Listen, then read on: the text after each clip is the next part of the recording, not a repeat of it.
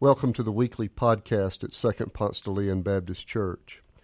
My name is Doc Hollingsworth. I'm senior pastor of this great congregation, and we're delighted that you've joined us. Our prayer for you is that as you listen to this message, you might feel closer to God and closer to God's hope for you.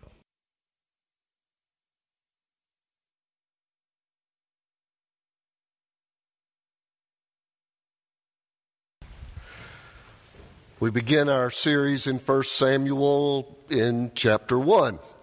I'll be reading from verses 4 through 20.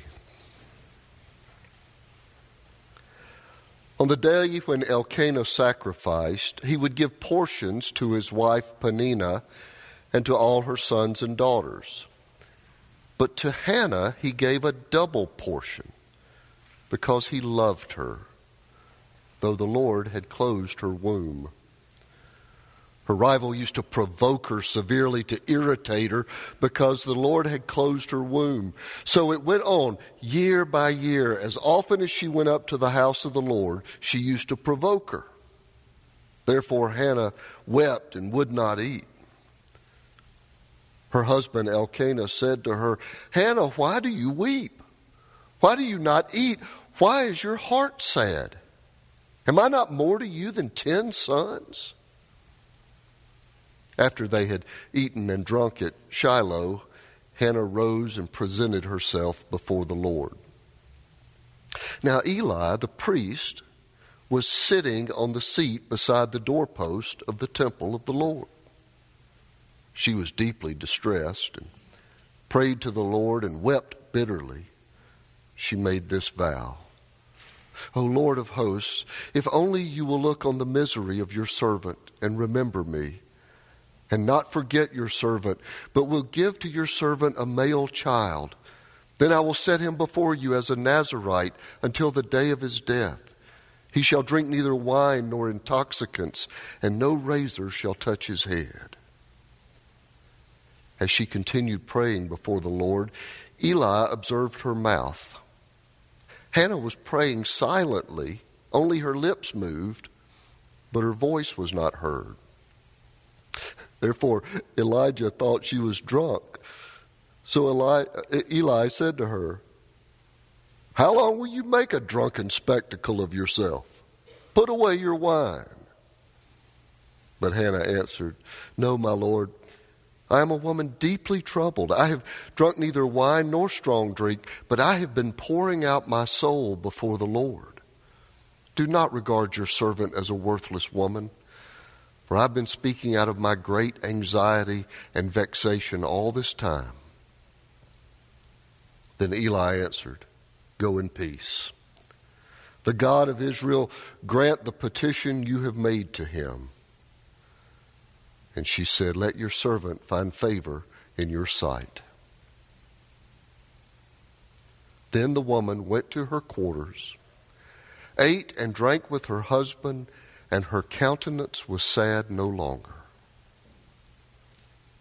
They rose early in the morning and worshiped before the Lord. Then they went back to their house at Ramah. Elkanah knew his wife Hannah, and the Lord remembered her. In due time, Hannah conceived and bore a son. She named him Samuel, for she said, "I have asked him of the Lord." I think I have done this every year. I think all 6 years as your pastor, I have departed from the lectionary of assigned Sunday readings and preached through a book of the Bible instead. Many of you have commented on the fact that the sermon is often on the same scripture as your Sunday school lesson. That's not an accident. The Sunday school material is also based on the lectionary, 4 readings for each Sunday, and I will often preach from one of those 4 readings on Sunday, and sometimes they match up. It's a good discipline because it keeps me from going to my favorite scriptures over and over and over. If not, I might preach from Luke every single Sunday, and you might get tired of it. The lectionary gets me into unfamiliar waters, has me deal with some challenging scriptures. But the limitation of the lectionary is that it snips one passage out of its literary home. We miss getting to hear the passage in the context of what the writer is trying to accomplish across the book of Romans, or what is the narrative arc of Exodus. So for the months of January and February each year, I have taken one Bible book to preach through so that we might see the themes develop, appreciate across the storyline with some ear for the writer's purpose and continuation of theme. Last year, I departed from this habit slightly and preached through the minor prophets. And some of you didn't forgive me until after Easter for doing that. So this year I'm trying to make up for it. So this year I'm going to preach through 1 Samuel. And 1 Samuel is a great book to make up for it because it is so full of great action and great stories. 1 and 2 Samuel are a continuation of the same story, but we'll only have time for 1 Samuel this go-round. And the big history of 1 and 2 Samuel is the story of Israel's move from a loose federation of tribes, little tribal groups here and there, to the rise of the monarchy of David by the end of 2 Samuel. But inside that big historic arc, there are all these fascinating little stories, these vignettes of courage and faith and honor and betrayal and all the great stuff of stories. So I can't wait for us to take this journey together. And we start today not as much from 1 Samuel as from no Samuel, because Hannah is unable to bear children. It's hard for us to fully understand the weight of what barrenness means in that time period. In the ancient culture, a woman's honor and reputation was tied to her ability to bear children, and particularly male children. By the way, no consideration at all that it could have been the father's issue and not hers. It was the woman's fault if she didn't bear male children. This is offensive in our current context, but back then this was a woman's purpose, her identity. This is what she was most proud of. And Hannah was not able to have children. Elkanah loved Hannah. He really did. He stayed with her. But of course, he had another wife too, so he could have, those all-important male children. Well, the other wife he had, to make all of this worse on Hannah, Hannah's rival wife picked on her, made fun of her, provoked her because she was barren. And even though Elkanah loved her, she felt completely unworthy. She was not living out her purpose, she thought, and it was completely out of her control. And Hannah's anguish led her to the temple one day, and she cried and prayed and wailed in silence, moving her lips but not saying out loud, "O Lord of hosts, if you will only look at the misery of your servant and remember me, not forget your service, but will give to your servant a male child. Then I will set him before you as a Nazirite till the day of his death. He shall drink neither wine nor intoxicants, and no razor shall touch his head." Hannah didn't know that the priest, Eli, is sitting at the doorpost watching the scene. She's moving her lips. She's swaying back and forth in her anguish. Eli thinks she's drunk. And he approaches her and says, "How long will you make a drunken spectacle of yourself?" Hannah tells him she's not drunk. She's deeply troubled, and she's pouring out her soul to God. Well, truthfully, I don't know how theologically mature it is to bargain with God. Most of us have done it, but it does seem a little weird, doesn't it, to bargain with God? Hey, God, let's you and me make a deal? We've done it. Some of you did it in college. Woke up on a Saturday morning and said, God, spare my life, and I'll never do it again. Some of you, like Hannah, have just been praying the same prayer for so long, over and over, and the prayers seem to just die like wounded birds before they ever reach heaven. You just wonder if God is listening at all. Does God understand your anguish? Why is God not answering? Every morning for years, I have prayed the same prayer. Some version of the same prayer every morning before I even get out of bed. It is my greatest anguish, my deepest private pain. I have prayed the same prayer for years with no relief. Would I deal? You bet I would deal. God, what can I trade for a positive answer to my prayer? We all do it, I suppose. But it just doesn't seem right somehow to try to trade favors with God like swapping baseball cards. What it does affirm is a relationship of trust, an honest vulnerability, a trust that we can approach the throne of God with any heartfelt plea, regardless of how mature or how rational. This passage gives me permission to take my unfiltered self, the part of me that is not blown dry and groomed, and just lay it out before the God who loves me. Irrational requests, offers to bargain, miracle healings. I don't have to be rational in front of God. I can just throw my unfiltered self into the arms of God and weep and weep and weep, even if Eli thinks I've had too much to drink. And Eli tells Hannah, go in peace. The God of Israel grant the petition you have made to him. Hannah went back home, ate and drank with her husband, and she wasn't sad any longer. In due time, Hannah conceived and bore a son. In due time. What is that? Was that next week? Was that a year and a half later? What does it mean in due time?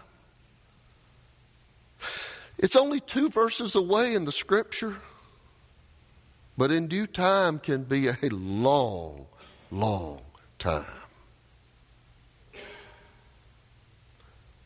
And there are people in this room living between the temple tears and the promise fulfilled.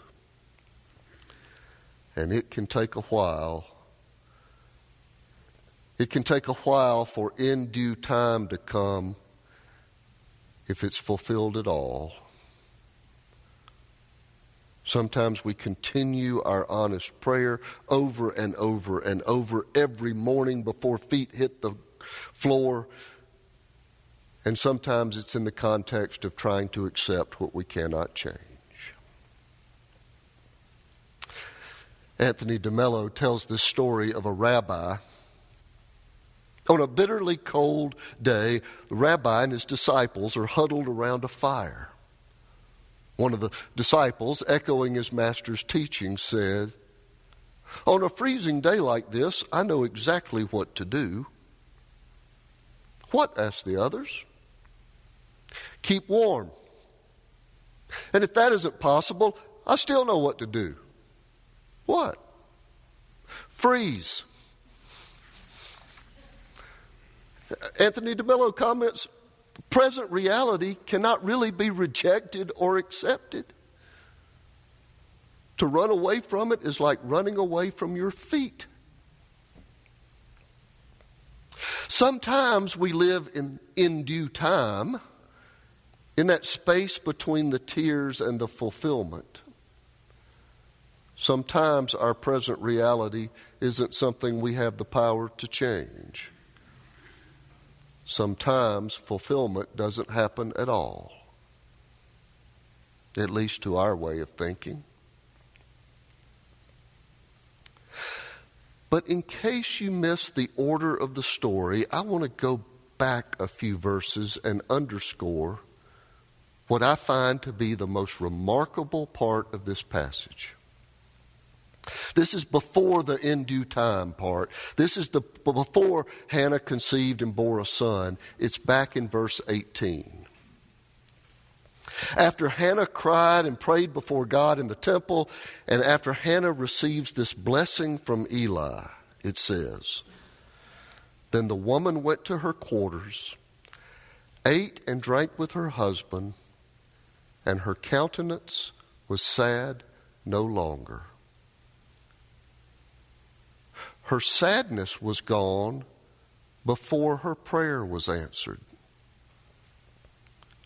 Hannah left the burden at the altar of God, trusting God with the things that were beyond her control, trusting God's ultimate care and love for her.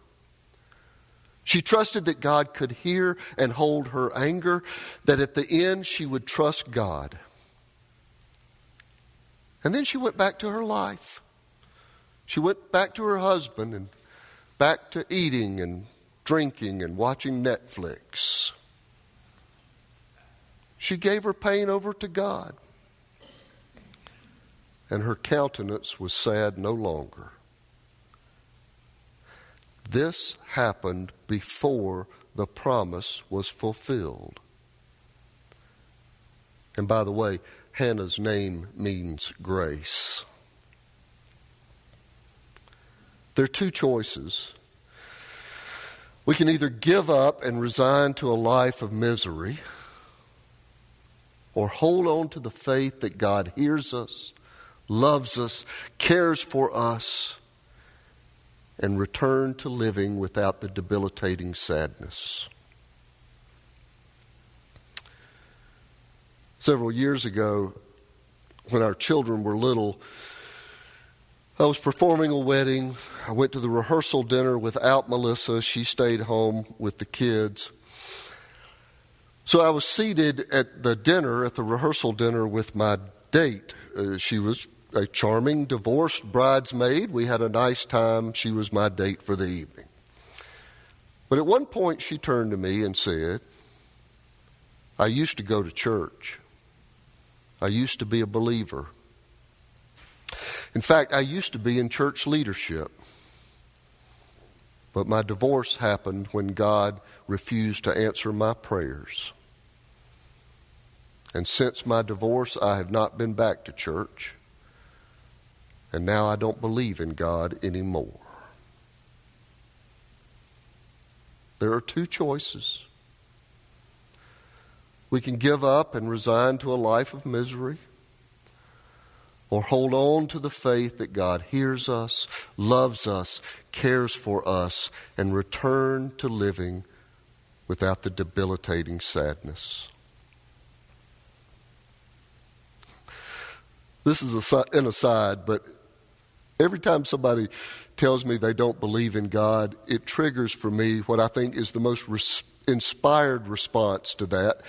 Carlisle Marney said one time to an atheist, "Tell me about the God you don't believe in. Chances are I don't believe in that God either." I just love that answer. But I do believe in the God of this story. I believe in the God who hears us cry in the temple and hurts along with us. I believe in the God who inspires people like Eli to be agents of blessing in our life when life is hard and we need somebody to come by and speak the word that gives us the strength to go the next mile. I believe that God is with us in the long stretch before in due time becomes satisfaction. I believe in the God who even lets us haggle and bargain and weep irrationally. This story has a happy ending. Hannah conceives, she bears a son, she names him Samuel, which translates heard by God. And Hannah stays faithful to her vow. She raises her son according to the promises she made that day in the temple. But nowhere does it say that God entered into the deal. Hannah praised God for the positive answer to her prayer, but there's no indication that the prayer was answered positively because she haggled. So if God has answered your prayer, celebrate, dedicate with thanksgiving, give this prayer a name like Samuel, heard by God. We do give God the glory for satisfying answers to our prayers. But if you're living in the verses before in due time, or if you're still weeping in the temple, your deepest cry may not be resolved yet. Remember that Hannah turned toward God and not away. Hannah went to the temple of God and made her heart-sick plea to the Holy One and left it there, trusting God with the things that were beyond her control. Then she went home, had dinner, saw her husband, had something to drink, was sad no more. It's in relationship to God that it is possible to be sad no more, even before Samuel is conceived. In trusting relationship, it is possible to be sad no more, even before our prayers are answered. How will you respond to God's call? First Sunday of a new year, it might be the time to join. It might be the time to rededicate yourself to some new purpose. Whether publicly or privately, I hope you will respond in some way to the urging of God's Spirit as we stand and sing together.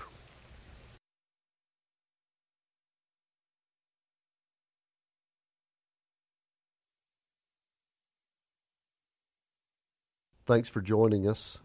If you live in the Atlanta area or visiting Atlanta, come and worship with us in person on Sundays at 2nd Ponce de Leon Baptist Church.